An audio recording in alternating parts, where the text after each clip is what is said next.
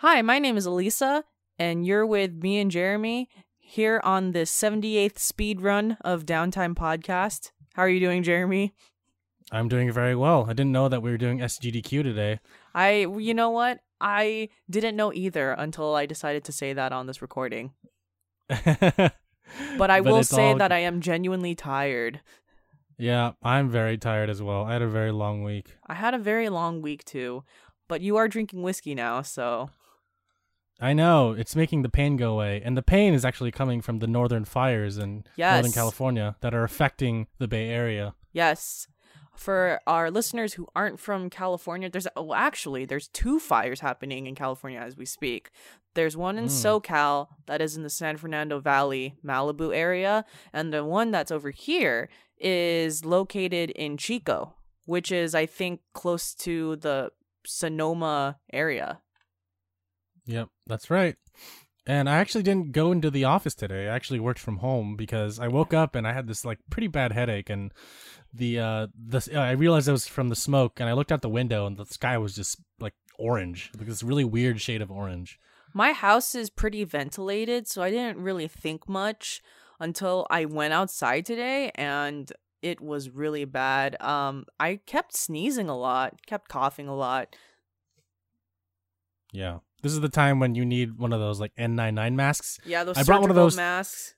Yeah, I brought one of them to China when I was in China in May, and I still have it now, and it still works. Obviously, I still have the filters, but today would have been a nice day to put it on and walk around and go to work. But actually, I was just like, you know what, I'm gonna stay home. Nah. I turned on my air purifier, and I was like, you know what, this is much better. So my room in my house is the only room that is actually really pure and doesn't smell like a campfire. My kitchen smells like a campfire.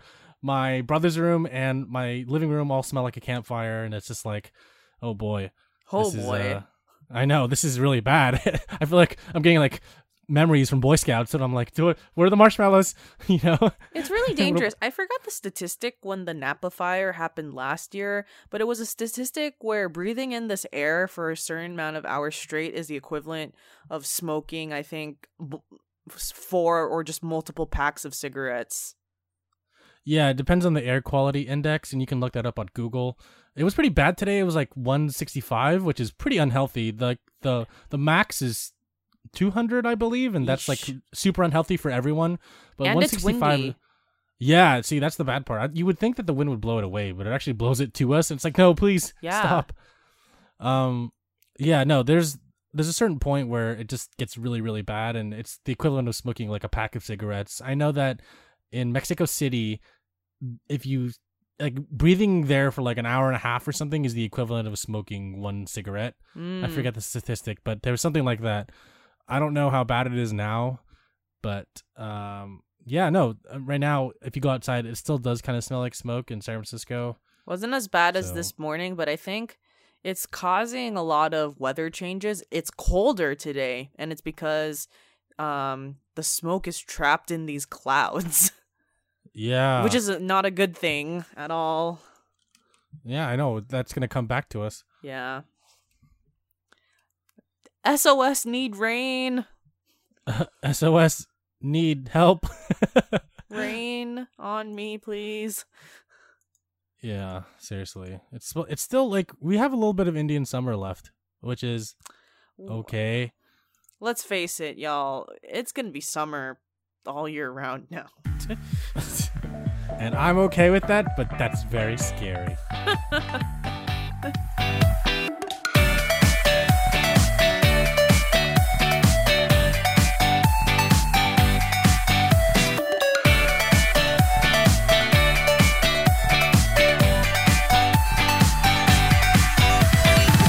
What are you playing to transition into video games? Yeah. I just finished Yakuza Kiwami 2. Right now? Nope, not right now. Okay. I finished it 2 days ago. Okay. I was like... No. I'm not playing... I read a text of yours that said, I'm doing a mission. Oh, yeah, I was doing the bodyguard missions.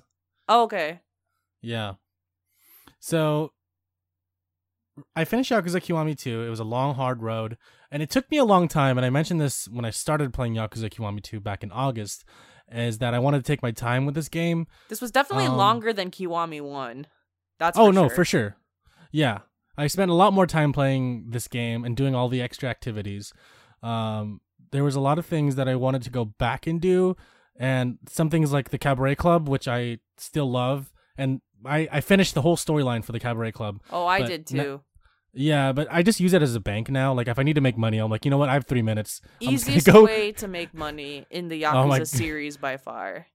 Oh, yeah. You can roll so hard. And so playing that game so many times made it so much easier later on. Not to mention the fact that I was so buffed up, because I mentioned this before, that I was saving myself from finishing the game because I wanted to buff up Kiryu, like at Chapter 5 and beyond. And so I did. I buffed up Kiryu to the max. And I got a lot of money, and so those two things in itself will help you complete the rest of the game. Definitely. Like storyline wise, like the other stuff, like the mini games, those two things don't really matter. I mean, the money kind of does, but the mini games are so cheap that the money doesn't really matter. So towards the end of the game, every single boss, even the final twists and turns, were much easier for me. I felt like I of course I didn't have any frame of reference since I was buffed up to the max and I had all the best items on me. I was okay, and I played on normal mode. There were a lot of battles that were a little bit tough, but I was able to get it because I was buffed up on healing potions and I was decently okay. But I can imagine that since you were maxed out, it was probably a lot easier. I wasn't completely maxed out by the time I finished. Oh yeah, no, I totally get that. And it does help if you have like some items that break through the limit. So if you look on the stats page, you'll see, everything is like S, but if you get like a special ring or a bracelet or some armor, then it'll like go past that and say like plus whatever number. And that really does help in the long run, because when you're fighting these bosses, like it gets crazy. So you want to have as much health, as much of the heat gauge, and as many weapons as possible to like beat all these bosses. How do you rank the final boss?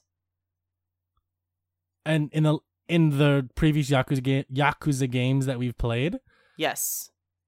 Oh man, I think I still like Zero's bosses more. But I'd say this is a close second. I really enjoyed this boss battle, for sure. Yeah. I think I enjoyed it for the sheer fun of, this is what I was waiting for the entire game, and it happened, and it did not disappoint. Kiwami's boss was on the sad side for reasons, and Zero's bosses were introductory to the series and really set the tone in a badass Yakuza Mafia way. And then Yakuza 6 was more, this boss was fine, but not reflective of the entire series, I suppose. But I really enjoyed Kiwami 2's boss a lot. Yeah. And now that you put it into perspective that way, I'm going to have to say I liked both Kiwami's and Kiwami 2's bosses equally because of the emotional impact of the first one. Yes. But also because of the whole storyline of Yakuza Kiwami 2 is very classic Yakuza, and the ending was very, very satisfying, and it closed a really big loop. Although I do have a couple questions, but they're not really related to the bosses. It's more of everything is like said and done now. Like I feel satisfied by this ending. It's not like the ending of Kiwami 1 or the ending of 6, where I still have a couple questions where I'm like, what will happen to blank and blank? I'll have to find out later or something like that. But I feel like the ending of Kiwami 2 was just so satisfying. It was. I agree. Very good. There are some things after the game that I want to talk about, but I will say that for our upcoming spoiler cast, which Elisa and I have yet to schedule. But of course, after every Yakuza game that we finish, we like to talk about it in depth, and we will have a spoiler cast regarding that. How do you rank the game now? Oh man, honestly, too soon. Honestly, okay. So of the 4 Yakuza games that I've played, I'm gonna say for me, Storyline wise, or just everything about the game? Just overall, your overall enjoyment. So the entire package. Okay. I'm gonna say 0 to 6 1. Mm-hmm. Only because 0 is the first one that ever got me hooked on the series, and it's very appropriately so because it's supposed to be the starting point. And I loved everything about it, from the time period it was set in, to the clothing, to the stock car racing, to the characters, and I just felt like I was in Miracle Japan. Johnson. Exactly. No, everything about it. Even Kiwami Bob. I was like, oh my god, I missed him so badly in Kiwami 2. And I'm like, yo, where's my clown boy? And I got him in 0, and I was like, oh my god, this is my friend. You know, and then I see him again in Kiwami 1. I'm like, yo, what's up, Bob? Kiwami 2. I'm like, where is he? He's 6. I'm like, where is he? Where's my friend Bob? One thing. He just leaves me. Yeah. No, one thing I was disappointed to not see. Sorry, am I even wording that correct? What I was disappointed not seeing is Pocket Circuit Racer guy. I was expecting something for him to come out of the woodwork and do some random shit. So I was expecting that too, but at the end of Kiwami 1, they kind of closed his story to say that he was going to Hiroshima, and so I kind of didn't expect him to come back. If he did, it would be like, you know, the Fast and Furious movies? Yes. So the character Han from Tokyo Drift. Oh my god. So Tokyo Drift is technically after Fast and Furious 6, but before Fast and Furious 7. And so also every movie, irrelevant. Yeah. So every movie that came out after Tokyo Drift, which is Fast and Furious, Fast 5, Fast 6, the character Han appeared again. And it's kind of funny, in Fast and Furious, which is technically the 4th movie, at the beginning of the movie, you see Han, and he's like, you know, doing his stealing shit with Dominic Toretto. Yeah. And then they're up they're chilling on the beach, and then Dominic Toretto's like, it's time for you to do your own thing. And Han's like, I heard they're doing some crazy shit in Japan. I'm like, all right, cool. We're never going to see him again. Fast 5. Is that Han? Oh, boy. He's like, I'm best here for the job. Fast and Furious 6. Hey, guys, you called me back. At the beginning of 7. Hey, guys, I'm dead. I'm like, dude, you guys keep milking this character. Like that. So if they pulled that with Pocket Circuit Fighter, I feel like his comeback in 6 wouldn't have been as sweet. That was a You know good what I mean? comeback, too. I wasn't expecting it. Fucking tofu seller. My god. I know. Well, I mean, didn't he say his family owned a tofu business in Hiroshima, and so that's why he was in Onomichi? Yeah. So I was like, wow, dude, they stayed true. The developers stayed and the writers stayed true to the canon, and I have to appreciate that, because the canon of the game is something that is kind of bended over time. But what I mean by that is Yakuza, the Kiryu we see in Yakuza Kiwami 1 is actually older than the Kiryu we see in the first Yakuza game ever. And he's like older by 10 years. And they're trying to change the canon by releasing these Kiwami games to kind of like fix things that we didn't really see, like Date's daughter, for example. Yes.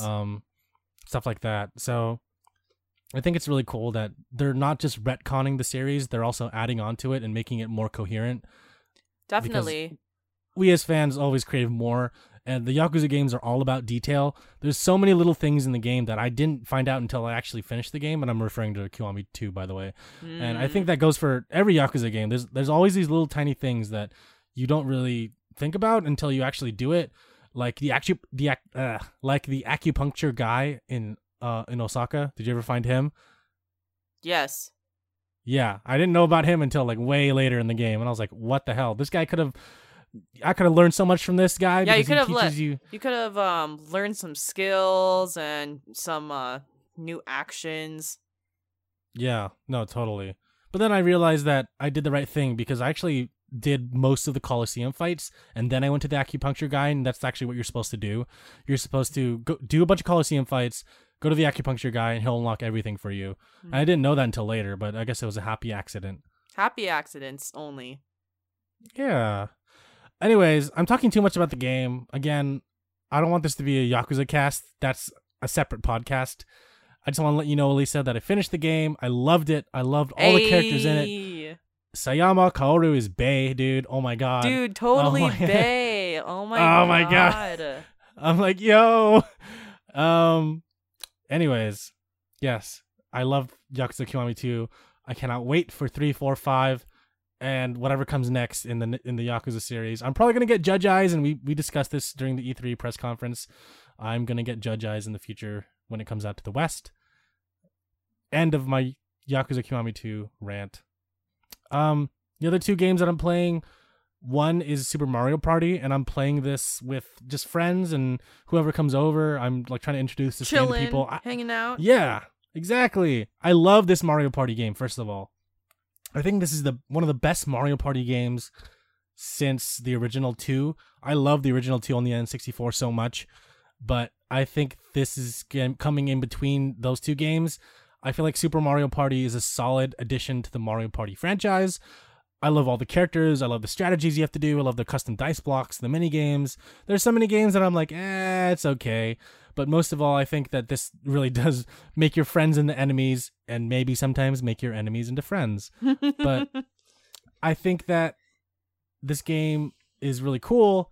I want to keep playing it with friends. I think sometimes I play some of the mini games by myself. I think it's really fun. Just like there's this thing called Challenge Road where you have to unlock certain characters. There's actually 4 unlockable characters: Donkey Kong, Diddy Kong, Pom Pom, some like Ninja Girl, and Dry Bones. And the way to unlock 2 of them is by playing Challenge Road. And Challenge Road is basically the quote unquote single player mode of Super Mario Party, where you follow this path, play every single mini game in Super Mario Party, and then once you beat certain sections, you unlock special characters. Okay.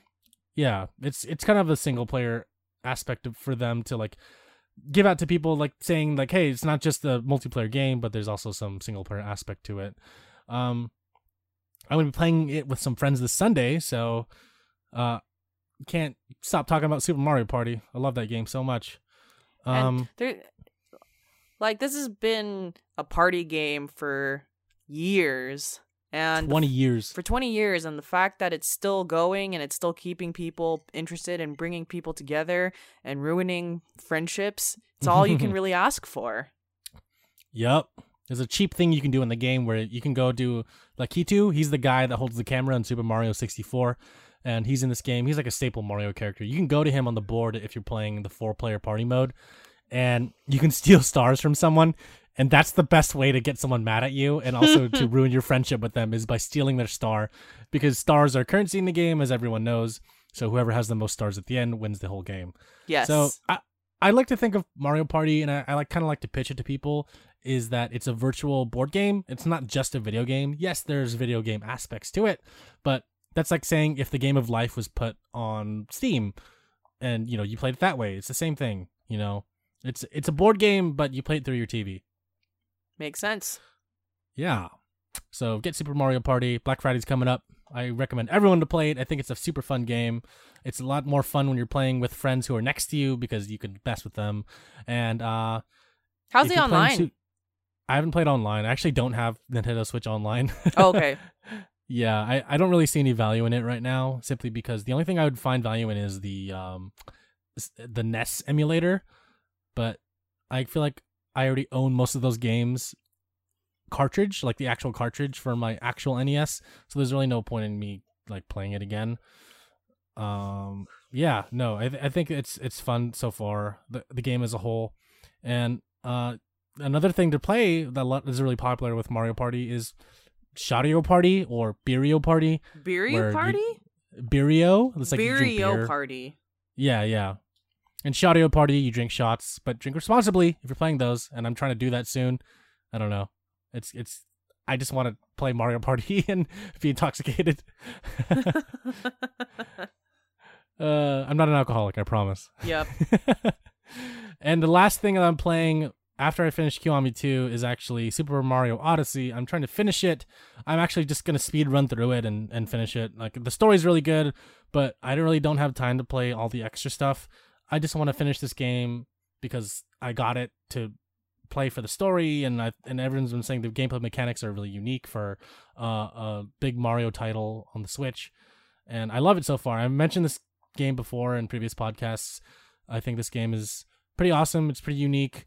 Right now I'm in New Donk City, but I went to the beach level, so if you got any tips, let me know. That's all. Yeah, Elisa, what are you playing? So, I'm continuing to play Red Dead Redemption 2. I'm out of the mountains, I'm out of the cuts, and I like it. It's a great game. Really, Mm, really enjoying it now. This is so I guess the way that I'm enjoying the experience is it's just me, myself, and I with a blanket and headphones. And I'm just enjoying the scenery. I'm enjoying all of the music and the cuts of like harmonica in between. And I'm enjoying all the horse rides. I'm enjoying the weather so much more now because now that we're out of the snow, it feels much more dynamic. yeah. And the scene where I'm riding down the mountain for the first time and the snow is melting and you're seeing the green and shrubbery come alive as you're going to your first base camp was amazing. I love that scene, the entire thing. It was so beautiful. And that's when I realized this is a good game. This is awesome. I feel immersed now. That was the downhill road was the first time I felt immersed in the game. Wow. I mean, I know that Red Dead Redemption so far has been praised by fans, not just for its scenery, but also the music, the gameplay, the characters, the story. Yes. But I do think that the scenery stands out the most because I've seen screenshots and I've seen gameplay, and it looks like the mountain areas, like the forest, the hills, the trees, it all looks surreal. It all looks like a painting. And I think that's really cool. It really is. And what's awesome now that I'm playing through it is the weather changes as well. So that I'm really enjoying that. You can have thunder in this game. Whoa, that's cool. I've only seen it in the distance, which you're supposed to see it anyways, but it would be cool if I was actually close to the thunder. It would be for a cool video or a screenshot. But Yeah. it's all good. It's all good. I know. So the funny thing is now that I'm playing it more, I don't mind that it's a fucking long ass game. But a lot of a lot of people, it seems very split half and half.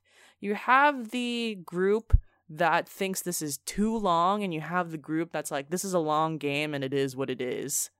And for me, playing this game, so I've accepted, I don't think I'm going to finish Red Dead 2 in 2018.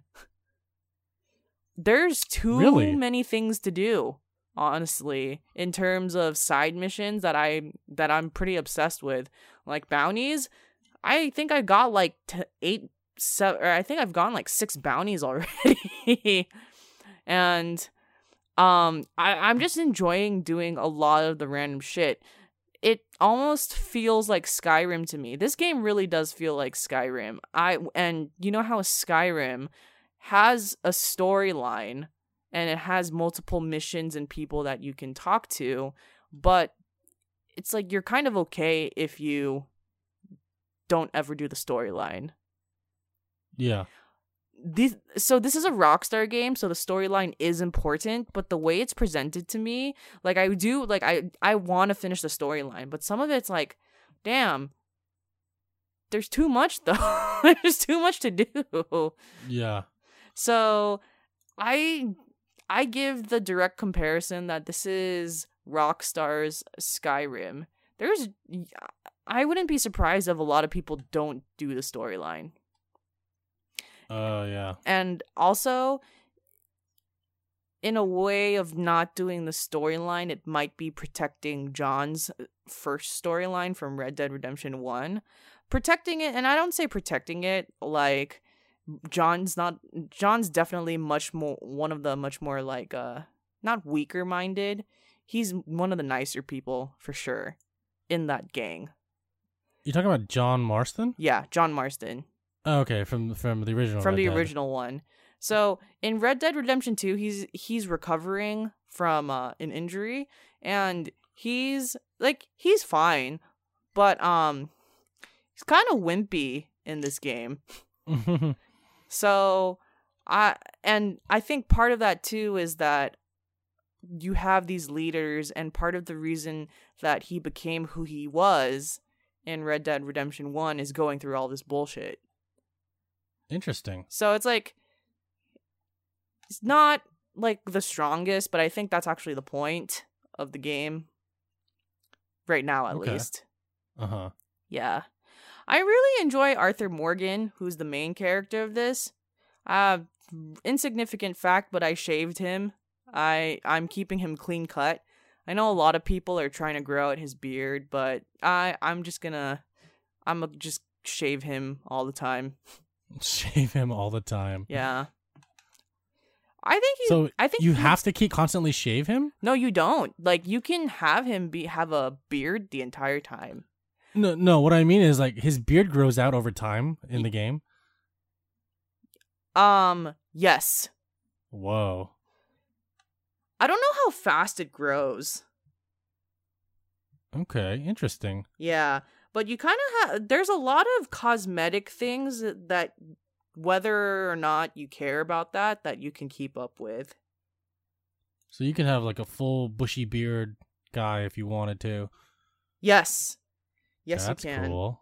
That's very cool. And then I am the one thing I haven't really done yet, cuz I've been doing a lot of investment in my camp and my gang. I need to figure out my horse situation. Like, I don't know, like, I actually still have the default horse that you were given in the beginning. What's wrong with that? I want a white horse, I think. Okay, I see how it is. No! It's a racial thing. It's a racial thing.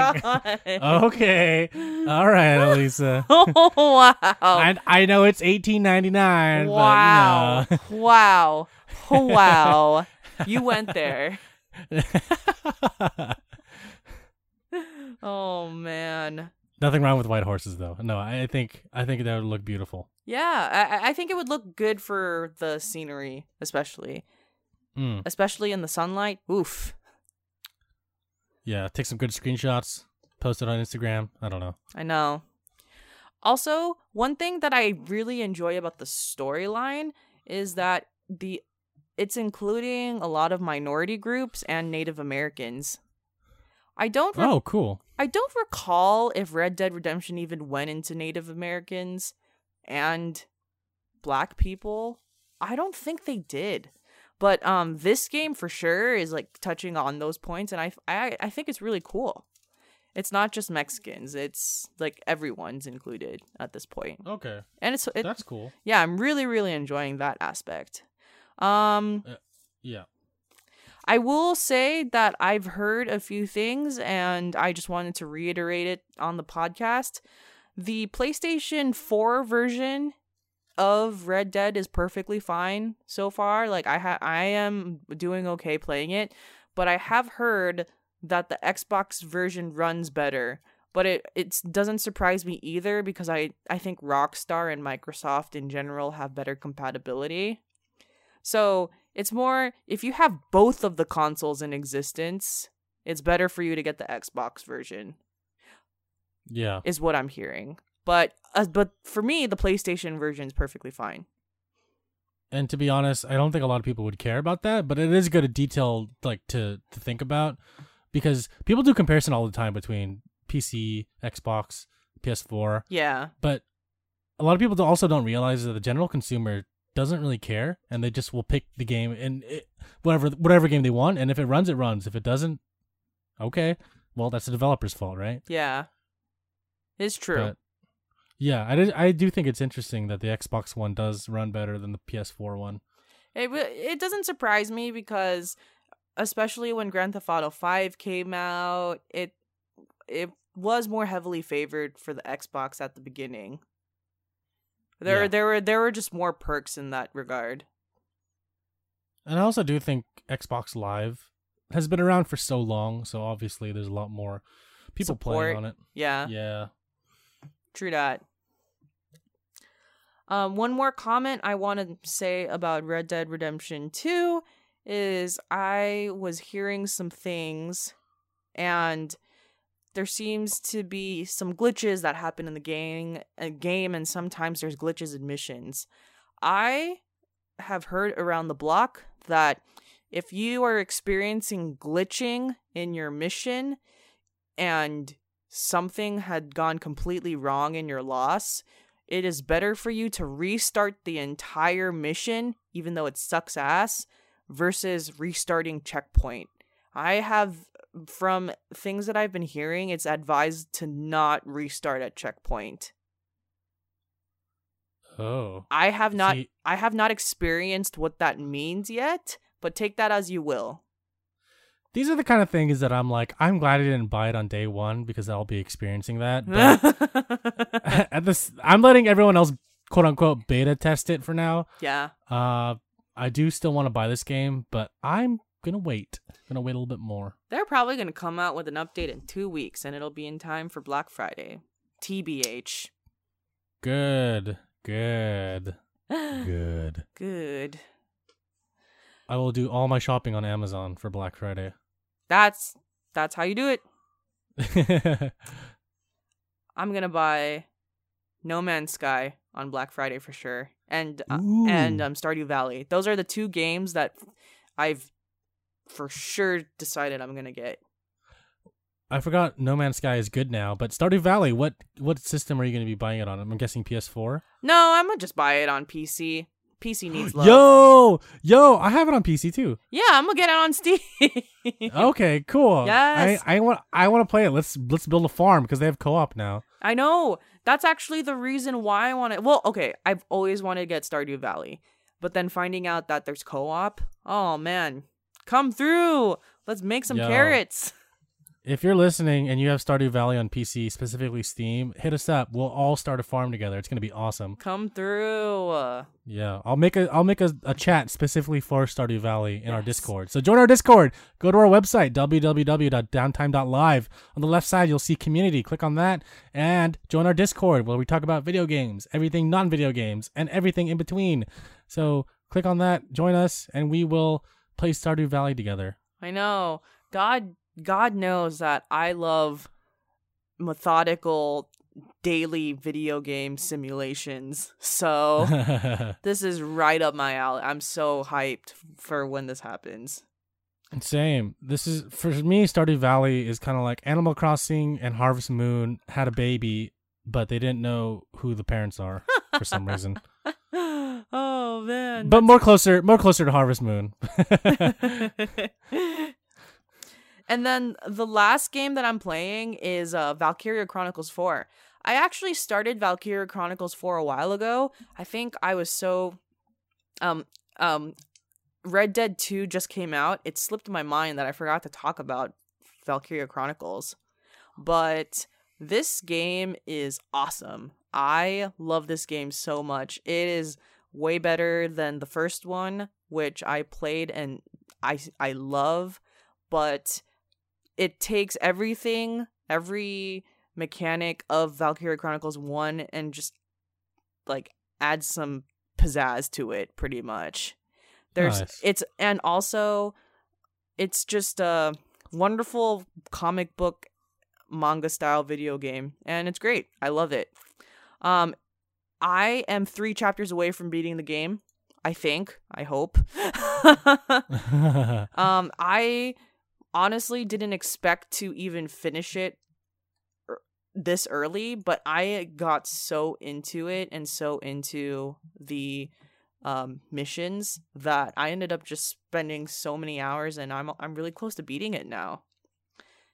And nice. Yeah, I really enjoy the battle system, the tactical battle system, as well as the leveling up system. Like, you go to a headquarters and you have a team, your squad.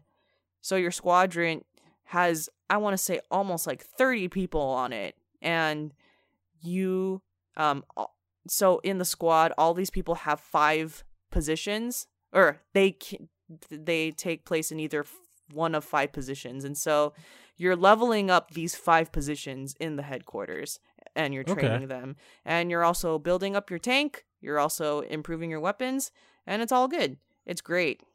One aspect that I really enjoy is squad stories in this game. So squad stories in this game, I told you that the squad has like 30 people, maybe even almost 40 people.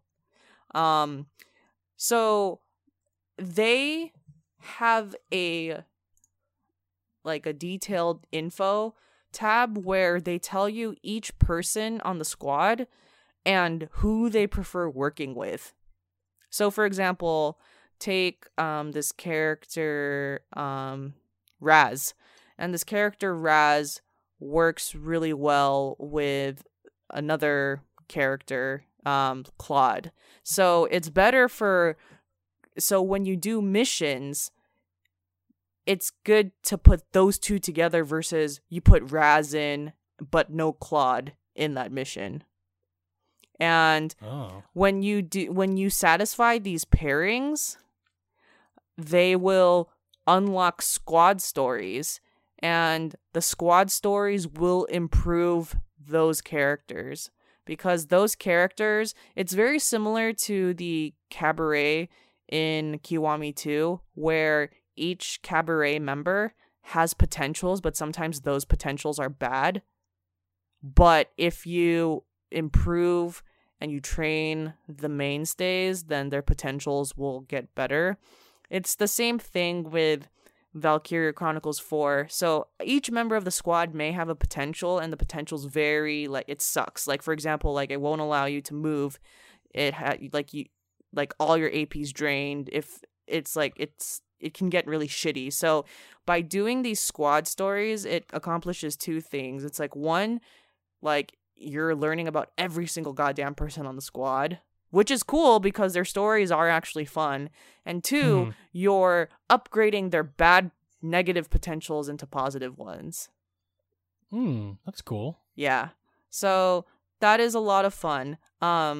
So recently I unlocked a squad story for these two characters, Nico and Rosetta, I think are their names. And yeah, I'm just going through all of that. I'm doing a lot of the optional storylines. It's fun.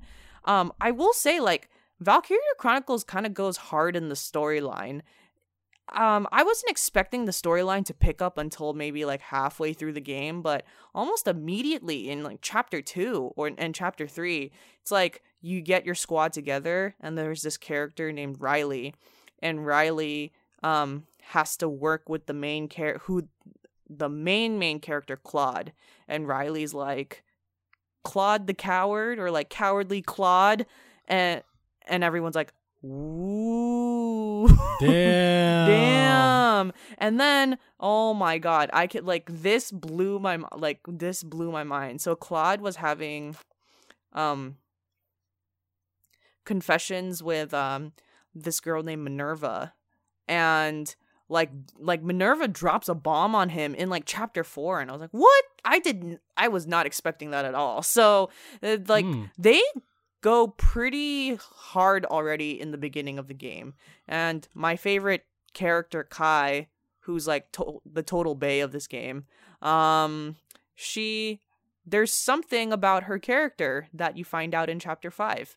And okay, you would have, it's just one of those things oh wow, they went into it already. It's I can imagine a storyline where a lot of these plot points aren't even addressed until the later half of the game. So the fact that they just do it at the beginning, there's even more drama towards the end of the game. Oh, spicy. Super spicy. It's an awesome game for 2018. 10 out of 10 for sure. I'm probably going to finish it this week.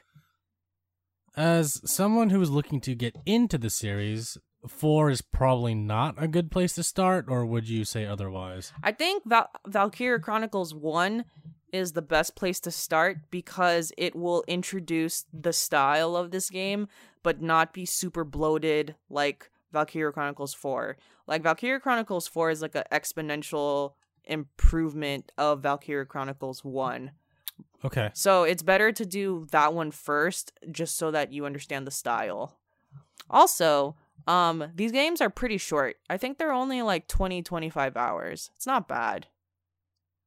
Okay. But actually, that all depends on how fast you can grasp what the mission is. If you kind of figure out how to do the mission and you can do it in 5 rounds, these are like easy peasy.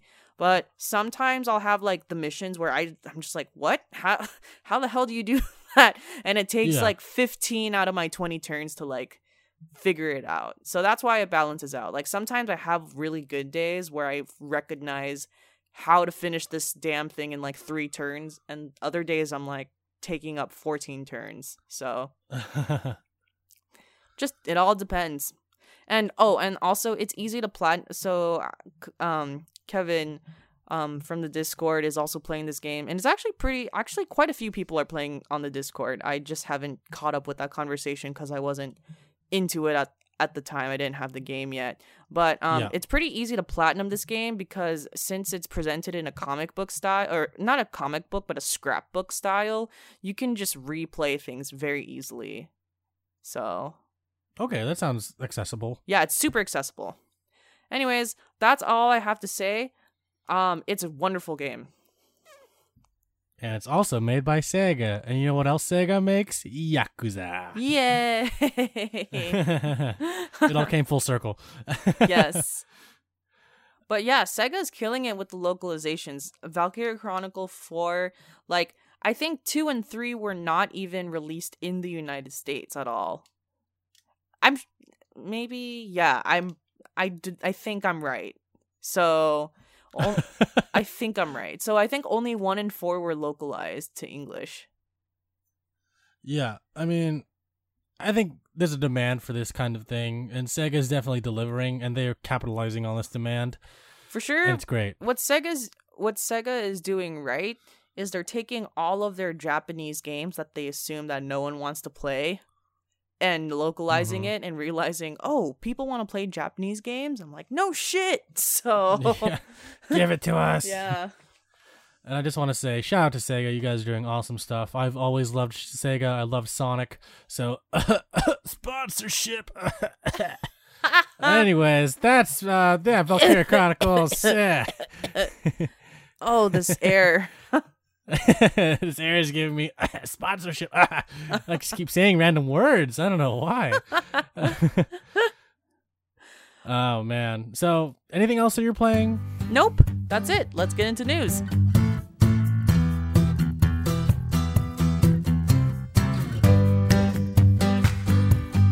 So there's something big that happened a couple days ago that we need to talk about because holy crap. There's quite a few things, but I think I know which one you're talking about because it was like it blew up so badly.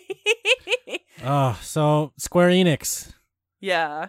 Square Enix. How could you only could like you do this to me? 2-3 days ago too. So the short story, which is actually a pretty short story. So Nomura Tetsuya, which is the showrunner for Final Fantasy 15 and has been around since 2012 or 13, I don't remember which one, he left Square Enix, and he was the person who was handling all the DLC for Final Fantasy 15. And when he left, all the DLC got canceled. All the future DLC for Final Fantasy 15 got canceled. And the point of the DLC was it was supposed to explain a lot of the in-between stuff of the game. Quick correction. Actually, Tetsuya Nomura still works for Square Enix. He's just directing Kingdom Hearts 3. The guy that you were talking about is Hajime Tabata, and he started directing Final Fantasy 15 in 2014 when Tetsuya Nomura left the project in 2014 to focus his work on Kingdom Hearts 3. But no, yeah, you're on the right spot. The content after that is perfectly fine. But so it's the guy Hajime Tabata was actually gonna start working on a new studio within Square Enix called Luminous Studios, and he had all these plans set up for future projects, I guess within the Final Fantasy universe and also outside of it. But then they just, during like a live stream, they just like canceled all the they announced all the DLC and then he like canceled all of it in the same live stream. Yeah. That was like, so weird. I was watching it. That was odd. Yeah. I mean, they had like 3-4 episodes planned after the fact, And the fact that all of them are gone now is just insane. Like, I know. It's not even going to be worked on by other people. It's just, that's it. see, part of me, I was going to buy this game this year, actually. This is on my Black Friday list, but now I kind of don't want to buy it. Yeah. But you own it, right? Oh, I own it. You can borrow it. Okay. Yeah, I think it's a perfectly fine Final Fantasy. I'm surprised by how this all just kind of blew up. Yeah. So Because there was going to be an episode for every, like, all the main characters. So yeah. If you're a fan of this game, I'm sorry. Like, I feel for you. That's one of the reasons why I don't want to buy it, is because even though I'm not a fan of the series as a whole, if that was me, I would feel left out. You know, like, I feel like this game is incomplete now. Even not as a fan, I just feel like they're delivering something that's not the full potential of what it's supposed to be. yeah. That sucks. That's like giving out a Mario game and Mario is missing an arm and saying, "Oh, sorry, we forgot to program the arm. I know. He's got one arm." Like, what the hell? I almost wonder what this means for the future of Final Fantasy and even Square Enix. I think Square Enix is fine as long as they're publishing. Like, they have quite a few third-party studios that they can publish for, but in terms of developing, Final Fantasy is a pretty big deal, and also Kingdom Hearts. But if they're kind of doing this, and I just kind of don't know what the future of that specific franchise is, which is crazy because they haven't even finished the Final Fantasy VII one that everyone has been waiting for as well. There's just a lot of questions. Honestly, I think they're gonna keep making Final Fantasy games as a whole. It's like their most billable franchise, next to Kingdom Hearts, of course. But yeah, I mean, like, Square Enix is known for Final Fantasy. I would like to argue that this is their flagship series. So for them to stop working on it is kind of like saying, like, Nintendo's gonna stop making Mario games. So I still think they're going to finish Final Fantasy VII. Actually, you know what? I don't know if they're going to finish Final Fantasy VII Remake. I mean, they will finish it. When they will finish it. Oh. In like 15 years? Yeah. Yeah. It'll come out on the PS5. So maybe like in 2022 or whatever. Yeah. Damn, Final Fantasy 15 is also another example of a very beautiful game. That's a good one, too. Yeah, visually, the only reason I wanted to pick it up is because visually it looks amazing. The gameplay is cool. The story is really unique. But, yeah, I mean, if it goes on sale for a really good price, I think it's like 25 something That's right now. actually a pretty decent price. If it goes down to 20, I say it's worth getting on Black. I think 20 would be good for how it's aged. Yeah. And I'm adamant about getting it, like, in general, not soon, but in general. Yeah. We'll see how much it costs on Black Friday. For sure. Speaking of Black Friday, really quick, just really quick about, like, the whole thing on Super Smash Bros. Ultimate. There's a Nintendo Direct that came out, and they talked about, like, new characters, levels, game modes, etc., and it was like 40-something minutes long, I think. And I actually pre-ordered the game back in October, and I got an email on Tuesday saying that my game was ready to download, and I was like, hey. Sweet. And then I got an email an hour later saying that my order was canceled.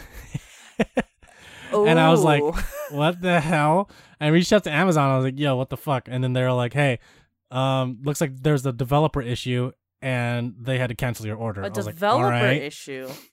And so the whole day I was debating, should I just buy the game again and see what happens? Because my credit card got refunded. So I was like, all right. So I bought the game again, and I got the code. I was like, all right, what the hell? So now I have Final Fantasy. Now I have Super Smash Bros. Ultimate preloaded onto my Switch. And on the same day, I actually bought the Smash Ultimate GameCube controller. Even though I do have GameCube controllers, Yeah. it's always nice to have a new, fresh one. And I also have the adapter for GameCube controllers to the Switch. So I'm ready, and I'm ready to play Super Smash Bros. Ultimate when it comes out on December 7th. Awesome. Yeah. Ready to go. Ready? Let's do it. You know? I know. You're not letting Amazon mess with you now. Yeah. That's cool though. You got it Ugh. early. Yeah, I did. In a way, I got it super early. Yeah. So that's good. So it's sitting on my Switch dashboard, but I can't do anything. Like it's Yeah, there, ready to be played. until it comes out.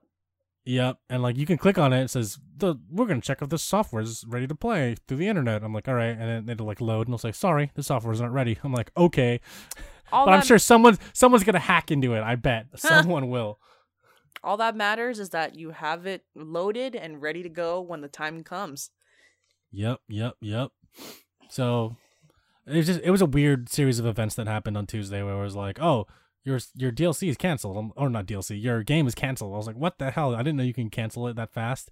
But hey, I mean, I was reading that some other users had the same error and they just had to rebuy the game, and I was like, all right, whatever. Yeah, for sure. Anyways, you had more news that you wanted to discuss? Yeah. So something's weird's going on with Rainbow Six Siege and Ubisoft. So, the latest iteration of Rainbow Six is coming out, and it's going to be released internationally. Typically in the Rainbow Six franchise, it's pretty violent. There's a lot of things going on, and they want to localize this to China. And what Ubisoft decided to do was, China has quite a few laws because China is China's government censors a lot of things. Instead of just creating a version of Rainbow Six Siege just for China to satisfy those bylaws, they are changing the entire game, even the Western game, to just satisfy the China release. Wait, so they're changing it internationally? The whole, Ubisoft's announcement was that it would be a hassle to create two versions of the game in parallel. So the version that China gets is the version that everyone will get. Really? Which is weird. Interesting. They're gonna censor a lot of things. Okay. I think they're censoring blood, they're censoring gambling, and they're censoring sex as well. Okay. Which are things that have always kind of been there. Interesting. Yeah, I actually got the game when I bought my graphics card for my computer, and I actually stopped playing it because it was through Ubisoft's Uplay, and I hate Ubisoft Uplay. Yeah. But I started playing it, and it's pretty violent. Like there's a lot of blood when you're shooting people, and there's a lot of things going on, like you said. So the fact that they're going to censor most of this stuff is kind of like, why would you censor hallmarks of the franchise? It's weird to me that they're going to censor, they don't want to just create another version. I mean, I suppose it's hard doing that, but it's a pretty significant change to something that's always been in the franchise. At this point, I would just not even sell it to China. If you have to censor all those stuff, why are you even playing it in China? Yeah, no. I mean, China has so many video games, like online games that are free. Yeah.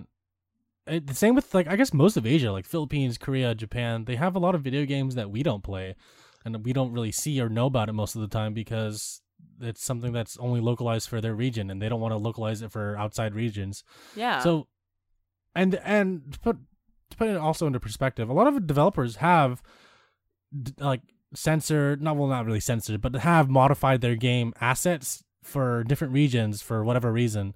Like Left 4 Dead had to change the box art of their game, but I know that's something minor. But the fact that Ubisoft is changing an entire game for a worldwide release is kind of too late, I think. Like, why didn't they just do this in the beginning? Why did they have to do it now? It's just ridiculous to me. I think the simple reason is I don't even know if they were planning on selling to China in the first place. And now that they decided to sell to China, this just has to happen. I see. Yeah. Okay. That's my interpretation. Okay. Well, I mean, I don't really play the game, but Me I neither. know a lot about the series and the franchise itself. So, I mean, as a fan as well, It's as kind what we of, they're talked about- taking out the things that are intrinsically Rainbow Six. Yeah, I mean, at least they didn't get all their DLC canceled. Hey. Sorry, fans of Final Fantasy. It's like Rainbow Six is too violent. Take out all the violence. Mm-hmm. Take out the guns, take out the bullets, take out the blood, take out the sex. What do you have? A game where people are just running around and they break through windows and just stare at each other. Oh, I know, right? Whatever. Yeah. Yeah. Any more news that you wanted to talk about? The news. The news. Yep. The biggest news of last week. Ah, yes. Take it away, Jeremy. No, you go ahead. Oh, okay. Oh my gosh. I may need a fact check. Okay. This was okay. Square Enix blew up, but this, oh Lord, this is okay. This is basically Battlefront 2.0.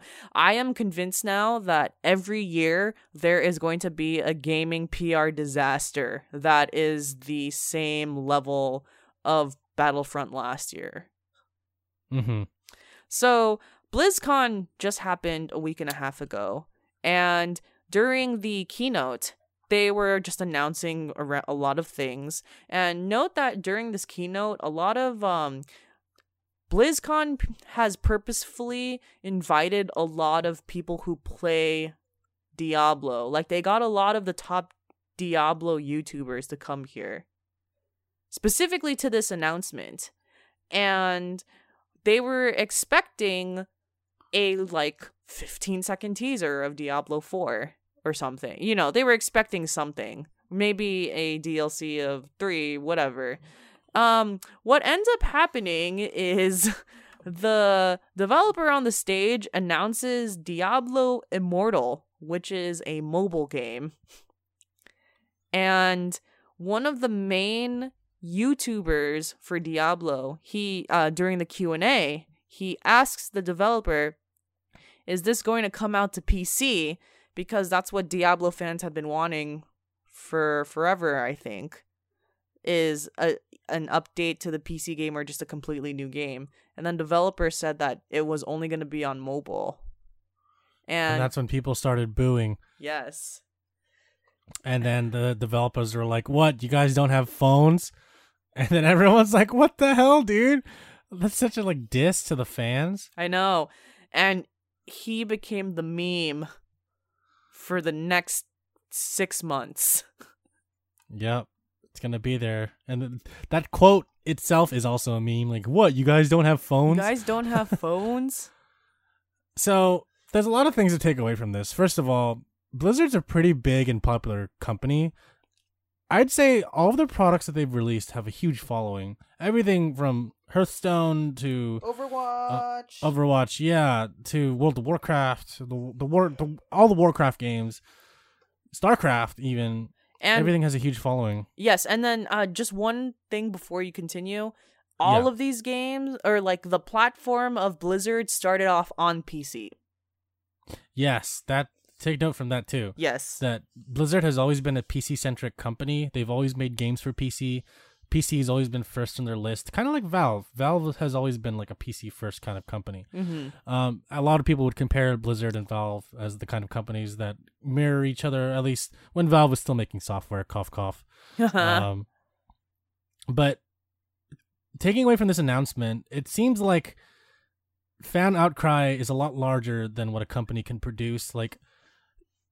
A company is so much in the limelight that if they take one small step in the wrong direction, people will lash out and people will give negative reaction, negative feedback. And the internet is a scary place. It is a very scary place.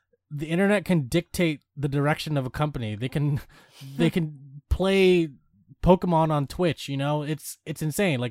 There's so many people with so many opinions that will type on their keyboard really hard and really fast about what they think this company should be doing, that they don't realize that this is also just a company that's trying to make what they think is also best for their interests. At the end of the day, they need to make money. If they think that a mobile game in the Diablo franchise is going to make them a lot of money, then they'll go in that direction. So I could see this as a two-sided coin. I could be devil's advocate for both sides. For Square Enix, not Square Enix. Why am I saying Square Enix? For Blizzard, they really want to make this a good game. They really want fans to like it. but they also don't realize that the fans have been crying out for a Diablo game for so long on PC that why would they want to play it on mobile? Like, I understand that mobile gaming is a huge thing, and a lot of companies are trying to capitalize on that. They're trying to make their game available on mobile. Hell, even Blizzard created Hearthstone for mobile PC and other platforms. But, you know, the fact that it was on other platforms is what drew players, not the fact that it was singly on mobile or singly on PC. So I guess what I'm trying to say is Blizzard has to realize that they need to bring Immortal to both PC and mobile, if not all consoles, because that's the only way to reprimand this and make this better. I just, as a fan of video games, I wouldn't be appreciative if I found out that one of my favorite franchises had a mobile game, and this was like supposed to be a sequel to a bigger franchise that I loved and adored. Like, let's say the next Yakuza game was only on mobile, I would not play it. I'm not a huge mobile gamer myself. I don't really want to spend time playing. Yeah, exactly. I've expressed this on the podcast before. I just feel like, to me, I grew up old school, and playing a game with a controller or a keyboard and mouse is the way that I feel like a game should be played. I'm not trying to say that mobile gaming is wrong or incorrect or not the way that games are supposed to be played, or that if you play a mobile game, you're not a gamer. I'm just trying to say that everyone has their own flavor, and my flavor just happens to be holding a physical controller or holding a physical device instead of tapping my thumbs on the screen over and over again. So the one way that I think this could have been alleviated, and I remember seeing the latest update, and it was the damage control, where one of the developers said, actually, we were going to announce Diablo 4 at this latest BlizzCon. It just wasn't ready to be announced yet. And the context of 2018 is, especially during the E3 season, we were getting teased that something Diablo related was going to come out soon. And everyone assumed it was a new game, and, you know, long behold, it is a new game. It just so happens it's a mobile game. I think that what would have made, like, the simple solution for this is not making the Diablo Immortal announcement like a huge announcement of the Diablo franchise. I don't know if that, like, if you know what I mean. Like, it, like, obviously announce Diablo Immortal, but I wouldn't have made a spectacle, invite all these high profile, like, Diablo YouTubers who've always wanted a PC game, and then just kind of drop the mobile version on them. Yeah, like, they're basically just like shitting on them. Like, yeah. You know how sometimes they randomly just announce the new games in a conference out of nowhere? Like, not in the keynote. Like, they'll just do it randomly at, like, 1 o'clock in the daytime. Yeah. They should have done that, and I think they would have been totally fine. And, yeah, no, to add on to that, I think that it was a little too late for them to be, like, saying that, oh, we were actually going to do this, but it wasn't ready. I feel like that's not right. Like, that's not a way to alleviate a situation. I feel like during the conference after Immortal, they should have shown, like, at least the poster or at least the words Diablo 4 to, like, help make the situation better in a way. Even if it wasn't ready, like, that's what Nintendo did for Animal Crossing and also Metroid Prime. They just showed the title. Technically, and that was enough. Yeah, I agree. Technically, it's what Bethesda did with Skyrim. The Skyrim, the sixth Elder Scrolls was just a 30-second trailer in the forest, and then it just had the time. I think, like, even that would have been perfectly fine. Yeah, and even for the new Wolfenstein game, they didn't show any gameplay. They just showed, like, a cinematic trailer. And honestly, that's the way that I think announcements should be for a game. If they're not ready to show gameplay, then don't show the gameplay. Just show the title and to give people hope that it's coming out. Yeah. Because, you know, of course you're going to have rare situations where Final Fantasy or Kingdom Hearts, you know, that's just within one company, and not every game developer is going to have their game come out 10 years later. But if you're a game company that's known for releasing things on time, or just releasing things in a fashion that fans can tolerate and wait for, in a respectable amount of time, then they should just release the title. Yeah. That's all anyone can ask for. Just to know, just so as fans we know and can confirm that it's coming out. Yeah. Definitely. And I think the response was very funny. I'm not a Diablo fan, so a lot of the parts were comical. A lot of the parts I understood, like, damn, that does suck, because that's like almost like, what if Red Dead Redemption 2 that was teased for all these 8 years was actually a mobile game? You know what I mean? Like, I get it. And I also get that the response was kind of crazy. Like, we don't need death threats, guys. The world's not going to end. I think what needs to be looked at is, and which I don't have the knowledge for, is how has Blizzard been managing their fan base since their existence? And there's gotta be a reason why this was terrible. And what I like to guess is that I think the Blizzard as a company, the way it treats its fans, it may have that's just something happened, and that's why the backlash was this bad. Maybe the fans have a lot of power. Maybe Blizzard has been leading them on for some time, but I don't have that knowledge of how Blizzard treats people to really back that up. But I feel like something in their business model caused this backlash to be this bad. Yeah. Okay. Yeah, I agree. Yeah. And yeah, that's about it. Cool.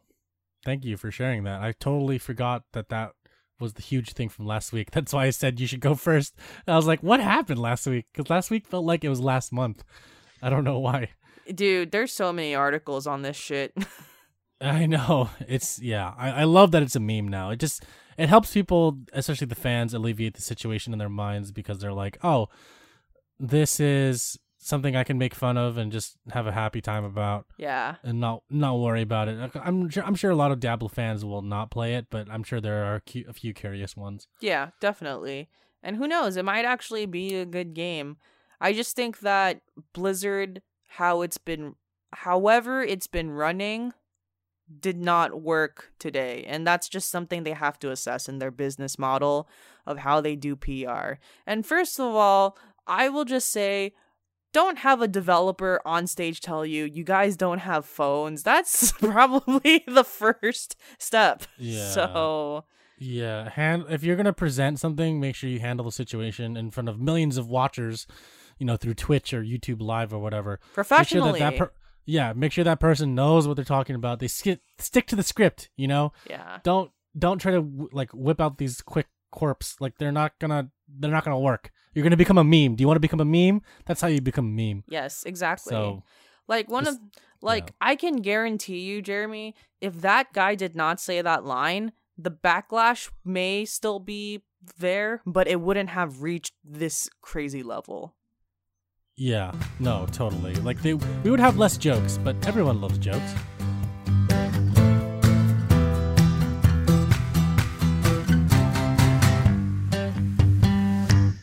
That is it for the news. We have one question by Divine Eater Oren, who just got back from vacation, so welcome back. Ooh, welcome back. Hope you like San Francisco. Yes. Seems like he was having the time of his fucking life. So I know, right? Oh my god. He apparently he went to Mexico during Day of the Dead, and what the fuck? So and he bought Red Dead at the airport in LA. God. Oh my goodness. Anyways, dude, you're awesome. Living his best life, apparently. Yeah, I know, right? So cool. So cool. So our question for this week is, you must choose one. Do you prefer realistic video games or fantastical video games? And I want to make a quick side comment from Hooded Dude below that said, "That's a good question, damn." But I also want to say, Hooded Dude, you always ask good questions, so don't worry about it. Always. Yeah, and Divine Eater Aron, thank you for submitting your question on our Discord. I mentioned earlier you can join our Discord. It's a hard question. Yeah, so I hold on. I'm sorry. We got to clarify some things. So in my head, I can imagine what fantastical means, but I do have I do want to clarify, like, what if it's a realistic game, but it's set in the future? And also, do you consider, like, for example, a zombie game a realistic game and a realistic video game? Because technically, if someone did have a disease, they could turn into a zombie. Like, this could be the future in like 60 years. So I guess my question is, do the what ifs count as realistic video games, or do they all fall in line with fantastical video games? I'm going to put it into perspective and make things simpler, because I think if we keep adding these parameters, we're not going to answer the question properly. But I think a Divine Eater Aron, I hope this is correct, realistic video games meaning like things that, not just like simulators, but I guess games that have like hunger bars and health meters, things that require you to constantly check yourself and make sure that you're okay as a player. And everything else will just fall under fantastical. Anything from like Animal Crossing to like Lego games. Okay. I think that's what he means, unless he means like realistic video games like you play as the people and like Grand Theft Auto-ish. But that could also fall under fantastical. But you know what? Now I'm falling into my own trap. So let's just do it this way. Which one do you prefer, Lisa? Realistic video games or fantastical video games? Just based on the two words that he's asking. Realistic or fantastic? Oh, there's too much pressure. I know. I'm gonna answer first. I'm gonna say fantastic video games because I don't want to think about my real life when I'm playing a video game. I want to think about what the character is going through, or if it's a first-person game and the character doesn't talk, what I'm going through in a video game. I want to enter that world. For example, a Bethesda game. If I'm playing Fallout 76, I want to be in West Virginia. I want to be walking around. I want to be that person. I don't want to think about going to my office job, sitting down and doing like work. I just feel like that's too much. I've expressed this before previously on the podcast. I feel like video games are a really good way of escapism, and that if you're playing Mario Party, you're not going to think about your job or your school or the stress or your parents. You're just going to think about winning that match, if that makes sense. If you're playing Call of Duty, you're just thinking about killing fools left and right. You're not thinking about other things that are not within that space, unless that's your job to play Call of Duty. So my answer, I digress, is fantastic. Oh my Fantastical god. video Okay. games. Anyways. Ooh. Man. Don't think about it too much. Okay. So this is where I'm thinking about it too much. Oh my god, don't think about it too much. Okay. No, just pick one. Left or right? Which one do you pick? You see, but there are legit games that walk the fine line of both. Exactly, like David Cage games. And like I think of Persona 5, where Persona 5 is a very fantastical video game where you're looking inside a mystical world and portrayal of what your persona is, however it's interpreted in each game. But and that usually happens during the evening of the game, but during the daytime of the game, you're a student and you're talking to people, you're creating relationships, you're going to class and answering questions, and you're drinking coffee, like you're going to the spa. It's, oh my god. Yeah, there's realistic aspects to it, but I think overall Persona is a more fantastical video game. Really? Huh. Yeah. I mean, that goes for every video game. There has to be some basis for players as human beings to relate to the game. There's got to be like something for us to feel emotionally. For example, the Yakuza games, I think they're a fine line between realism and fantasy. Like Kiryu's like this 6 foot tall, muscular badass that can fight guys left and right, and he's like almost unstoppable. He's been shot how many times now in the series, and yet he's still walking and he's okay and he recovers quickly. Like, there's fantastic aspects to it, but there's also realistic stuff like going to the vending machines, going to a restaurant, eating food, meeting people, talking to people. Like, there's got to be some like frame of reference for us as players to connect to the game. So I think at a nitty-gritty level, every video game has both a realistic and fantastical element to it. But Yeah. if we're talking about this question specifically, one has to outweigh the other. Yeah. Like for Yakuza, definitely the realism outweighs the fantasy. No, totally. Totally. I think if I assess all the games that I play and I think that I like realistic games more. Yeah, okay. Yeah. Okay. And I think why I resonate with realistic games a lot more is a very simple reason, and it's that there's people. And don't get me wrong, I love my Final Fantasies like in 10 and 9 when you're not just having human characters, but you're having mages and you're having animal characters and it's just a variety of different things. And I love being put in a completely new world that is not linear to what is the current state of Earth. And I really enjoy that aspect. Like, for example, like a God of War that takes you into a world of the mythical, like gods and goddesses. I think at the end of the day, though, I like being grounded by a human and having it relate to something, a frame of reference in history for myself, or a frame of reference of pop culture, and that will allow me to enjoy the game a lot more.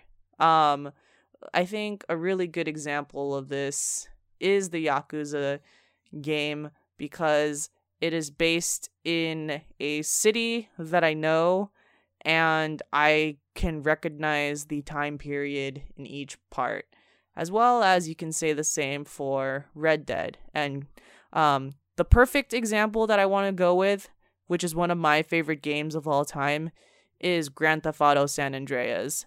And that frame of reference of 90s hip-hop and gangster culture really gets to me. So I think overall I enjoy realistic games more than I think than fantastical games.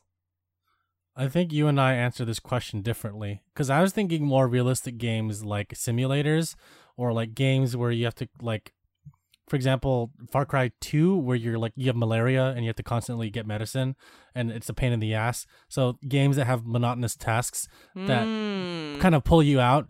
And by fantastical, I meant like games that have not really high fantasy fantastical, but more of like elements that are not part of our current world. But I mean, it's fine. The way that we both interpreted it is different, but I think we both answered it in a very similar way. Yeah. My interpretation is much more of a fantasy, like monsters and like alternate like dimensions Hunter, versus detective story, or versus right. like LA Noire. So that's how I interpreted this question. Okay, cool. Yeah. That was hard. Yeah, that was hard, but that was a really good question. Thanks, Divine Eater Alron. Yeah. Oh man, my head hurts. I know. We should Let's go close this now. up. Yeah. All right, everyone. That was Again, so much thinking. I know. My brain hurts. I don't. Maybe it's the smoke. Maybe it's this question. I don't know. Okay. Maybe it's both. Maybe it's the whiskey. I have no idea. Who knows? Who knows? Everyone, thank you for listening. Remember to go to our website, www.downtime.live. Join our Discord on the left-hand side. Leave us a comment or question. You can always reach out to us the old-fashioned way, going to contact@downtime.live. Send us a comment, question. We'll read it on the podcast. Remember to leave us a review on iTunes, Apple Music. We will read it on the podcast as well. You can listen to our podcast on Podbean, YouTube, Apple Music, Google Music. Yeah, everything except for Spotify. Yep. Find us everywhere. We are Downtime Podcast for games, and we will stay that way, talking about games and stuff. I don't know what I'm talking about. Anyways, everyone, thank you for listening to the 78th episode of Downtime Podcast. Have a good night. Yes. Good night.